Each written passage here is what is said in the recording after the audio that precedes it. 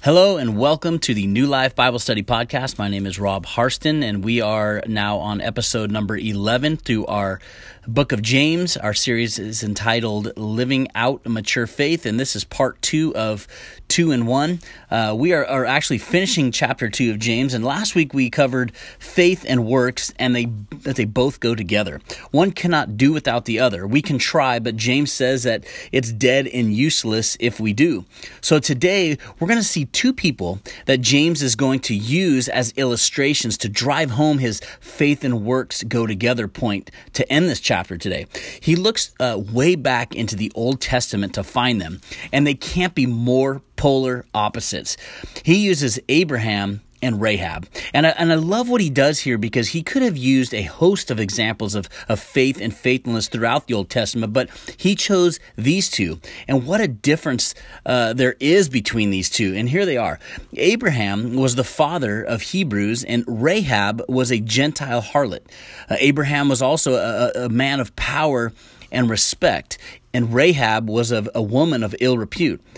Abraham was the recipient of God's promises, and Rahab, the breaker of God's moral laws.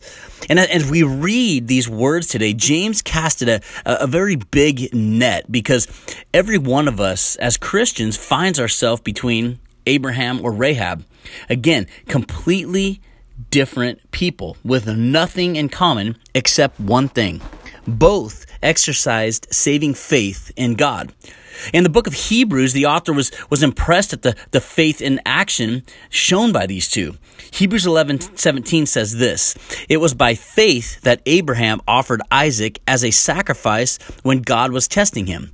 Abraham, who had received God's promises, was ready to sacrifice his only son Isaac. And Hebrews 11:31 says this: "It was by faith that Rahab, the prostitute, was not destroyed with the people in her city, who refused to obey God, for she had given a friendly welcome to the spies." So we see it wasn't only James that saw both Abraham and Rahab as examples of true faith. And what were their examples? Well, they were good examples. They were examples of having head, heart, and hand faith. And our first example is Abraham, and all Jewish people identified with Abraham. And James says in verse 21, he says, "Don't you remember that our ancestor Abraham was shown to be right with God by his actions when he offered his son Isaac on the altar?" You see, his faith and his actions worked together. His actions made his faith complete. So he uses Abraham. Again, we just read what he was, and again, the Jewish people identified with him. And he proved his faith by his willingness to offer up his son, Isaac. I encourage you to go back later and check out Genesis chapters 15 and 22 to get a better background for this illustration. We're gonna continue to move forward, but again, I encourage you to go do that. But if you look at chapter 15 in Genesis 15, God called Abraham out of Ur to the Chaldees to lead him into Canaan, and a great nation of Israel would come from Abraham. And it would be Israel that God would bring the Savior into the world. Abraham's experience in salvation would be shown in Genesis 15. When night had come, God showed Abraham the stars and gave him a promise. God said, "Look up into the sky and count the stars if you can. That's how many descendants you will have." I don't know if you've ever done that. I don't know if you've ever looked up. I mean, if you live here in the city in California, you're not going to see much, but if you get up to the mountains and the desert, you can count, and you can sit there and try to count all the stars, and it's impossible because there are so many. Well, that's what God was telling Abraham here, that you can look up into the sky and count them if you can. Well, this is how many descendants you will have. And look at the right response of Abraham. And Abraham believed the Lord, and the Lord counted him righteous. See, the word counted is a legal or financial term. It means to put to one's account. Abraham was a sinner, and his spiritual account was empty. In essence, he was bankrupt. But the one thing that helped him was he trusted God, and God put righteous on Abraham's account. One thing that we need to note is Abraham did not work for the righteousness, but it was a free gift from God that he received. He was declared righteous by faith. He was justified by faith, as Romans 4 says. See, justification is the act of God whereby he declares the sinner who believes righteous, but only on the basis of Jesus Christ's finished work on the cross. This is something the sinner doesn't do, but something that God does for the sinner when that sinner puts his or her trust in Christ. Question is, how can anyone tell if a person is justified by faith if this takes place where nobody sees? Well, the example Abraham shows can answer this because the justified person has had their life changed and now obeys God's will. So you see, our lives should show change, and we've discussed that in previous chapters in James, that when we put our faith in Jesus Christ today, our lives should be changed. There should be something different about us. We are not like the world. We are set apart from the world. We are still, humans, but our faith should separate us from what other people are believing or what other people are doing. It's going to show that there's a change in us when we put our faith in Jesus Christ. And so Abraham trusted God and obeyed him. His faith is demonstrated by his works. But James is telling us about another event that took place years after Abraham's conversion. This event took place in Genesis chapter 22, where Abraham was to offer up his only son, Isaac, to the altar. This was his only son in whom he loved. Does that sound familiar? But he was ready to put him on the altar as the Lord commanded him. And all he needed to do he had all he needed to do. So everything he needed. He had the firewood, he had the rocks, everything. And even Isaac said, well, where are we going to get the sacrifice from? And Abraham told him, God will provide that. But he loved his son, and he was ready to put him on the altar. And as he lifted the knife, and as he was ready to kill his only son, verse 11 in that chapter tells us that at that moment, the angel of the Lord called him and said, Abraham, Abraham. Abraham said, yes, here I am. And verse 12 says, don't lay a hand on the boy, the angel said. Don't hurt him in any way, for now I know that you truly fear God. You have not withheld from me even your son, your only son. Abraham was not saved because he was obeying God's difficult command, but by his obedience, it was shown that he was already saved. Again, we see his faith and his actions working together, and also his faith was made complete by what he did. Look at it this way.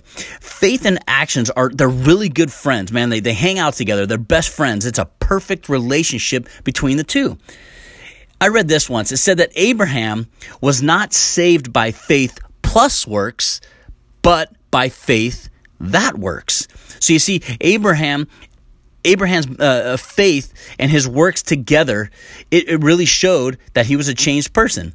And again, he was the father of Hebrews, and all the Jewish people can relate to him because of their Jewish descent. But now we have Rahab.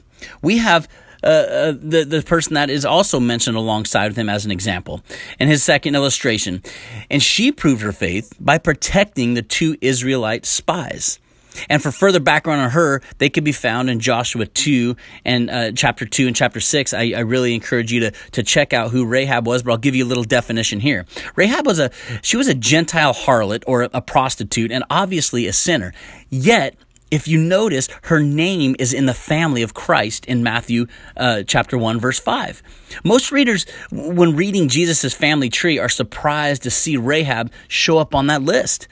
Because when we see her name in Scripture, it is Rahab the harlot or Rahab the prostitute. So it was just never her name, but it was her name and her profession and what she was doing. Rahab was a Canaanite who were the hated enemies of Israel. And her greatest deed was telling a lie. Think about this for a minute. A harlot, they say she's a harlot, she was a Canaanite, and she was a liar. That sounds like the beginning of a really bad joke. And how in the world did she make the list on Jesus' family tree? And why would James want to use her as an example? Well, it's simple. Because she was a woman of faith. She was a believer in God.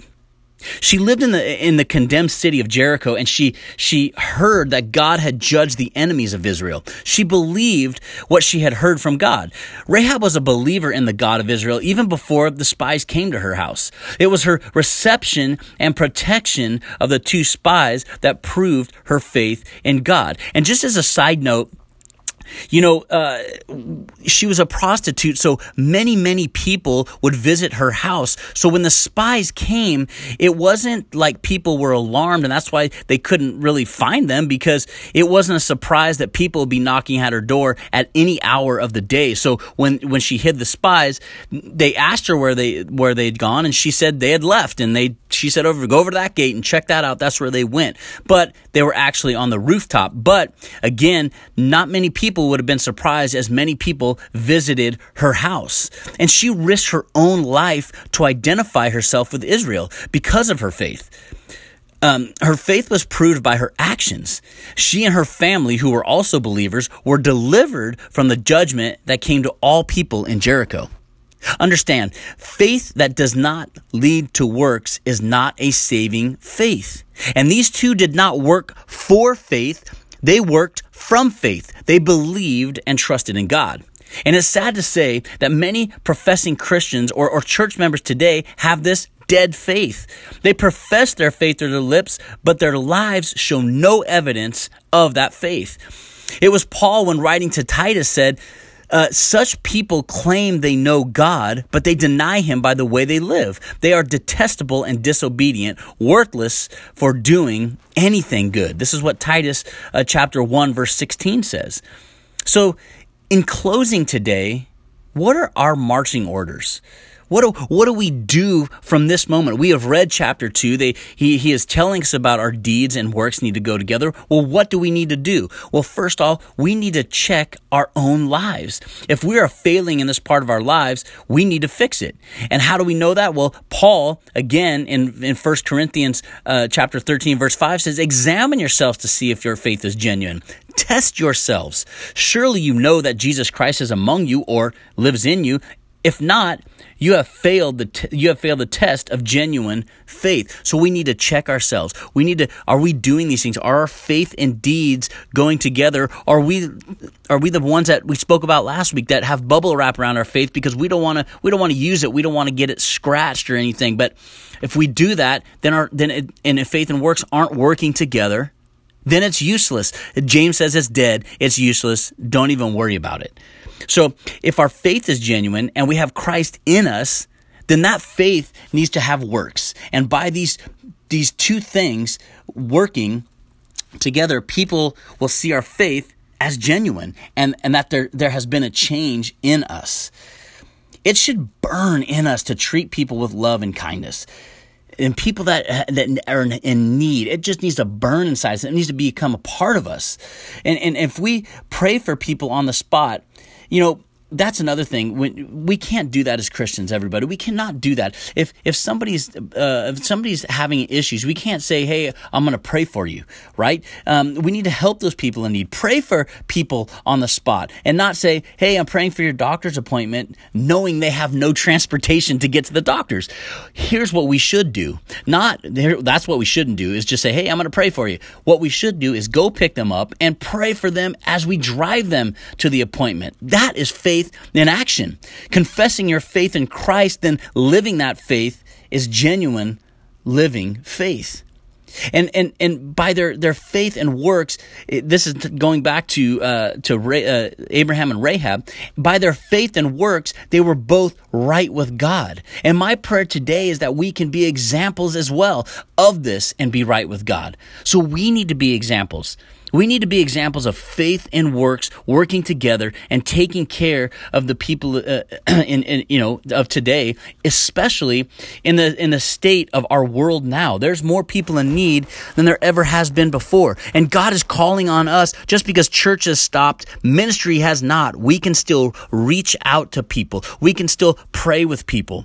We could tell people about the love of God, because there's never been a time where we need to hear about the love of Jesus Christ more than ever today. And that love is for everybody. We need to be going and telling, and not just saying, but showing the love of God. So today, let's make that our mission. Our mission needs to go out and again, love people, help people in need, pray for people, and bring them to Jesus. Help bring them to Jesus so Jesus can save their lives. So that was it. Was a real short 2 verses, but I want to thank you guys for listening, and I want you guys to check a couple things out on our website if you can. And our website is newlifebiblestudy.com. You can send your prayer requests there or leave your prayer requests, and they'll email them to us so we can pray for you. Also, you can just put in the notes how this podcast helped you. So check out that on our website. Also, book of the month is my friend Remy Adeleke, a former U.S. Navy SEAL. His book is called Transformed. It is a must get. You guys will love this book. It was very, very inspiring to me. It's a one you don't want to put down because it is just filled with so much that's going to impact your life. And then also, don't forget our sponsor, our first full-service realty sponsor. Their information is on our website as well. Next week, we are going to take a little break here from James. I'm going to do a couple of little side pieces, and next week we're going to be in the book of Acts, chapter 19, verses 11 through 21, and it's going to be called Fan or Follower. So I'll give you a little real preview. Is there are fans of Jesus Christ today, and there are followers of Jesus Christ, and we need to ask, which one are we? The fans are that's Jesus. Yeah, I know him. And the follower is committed to Christ. So stay tuned for that next week. I just want to thank you guys. I want to say have a blessed, safe, happy Memorial Day, and God bless you.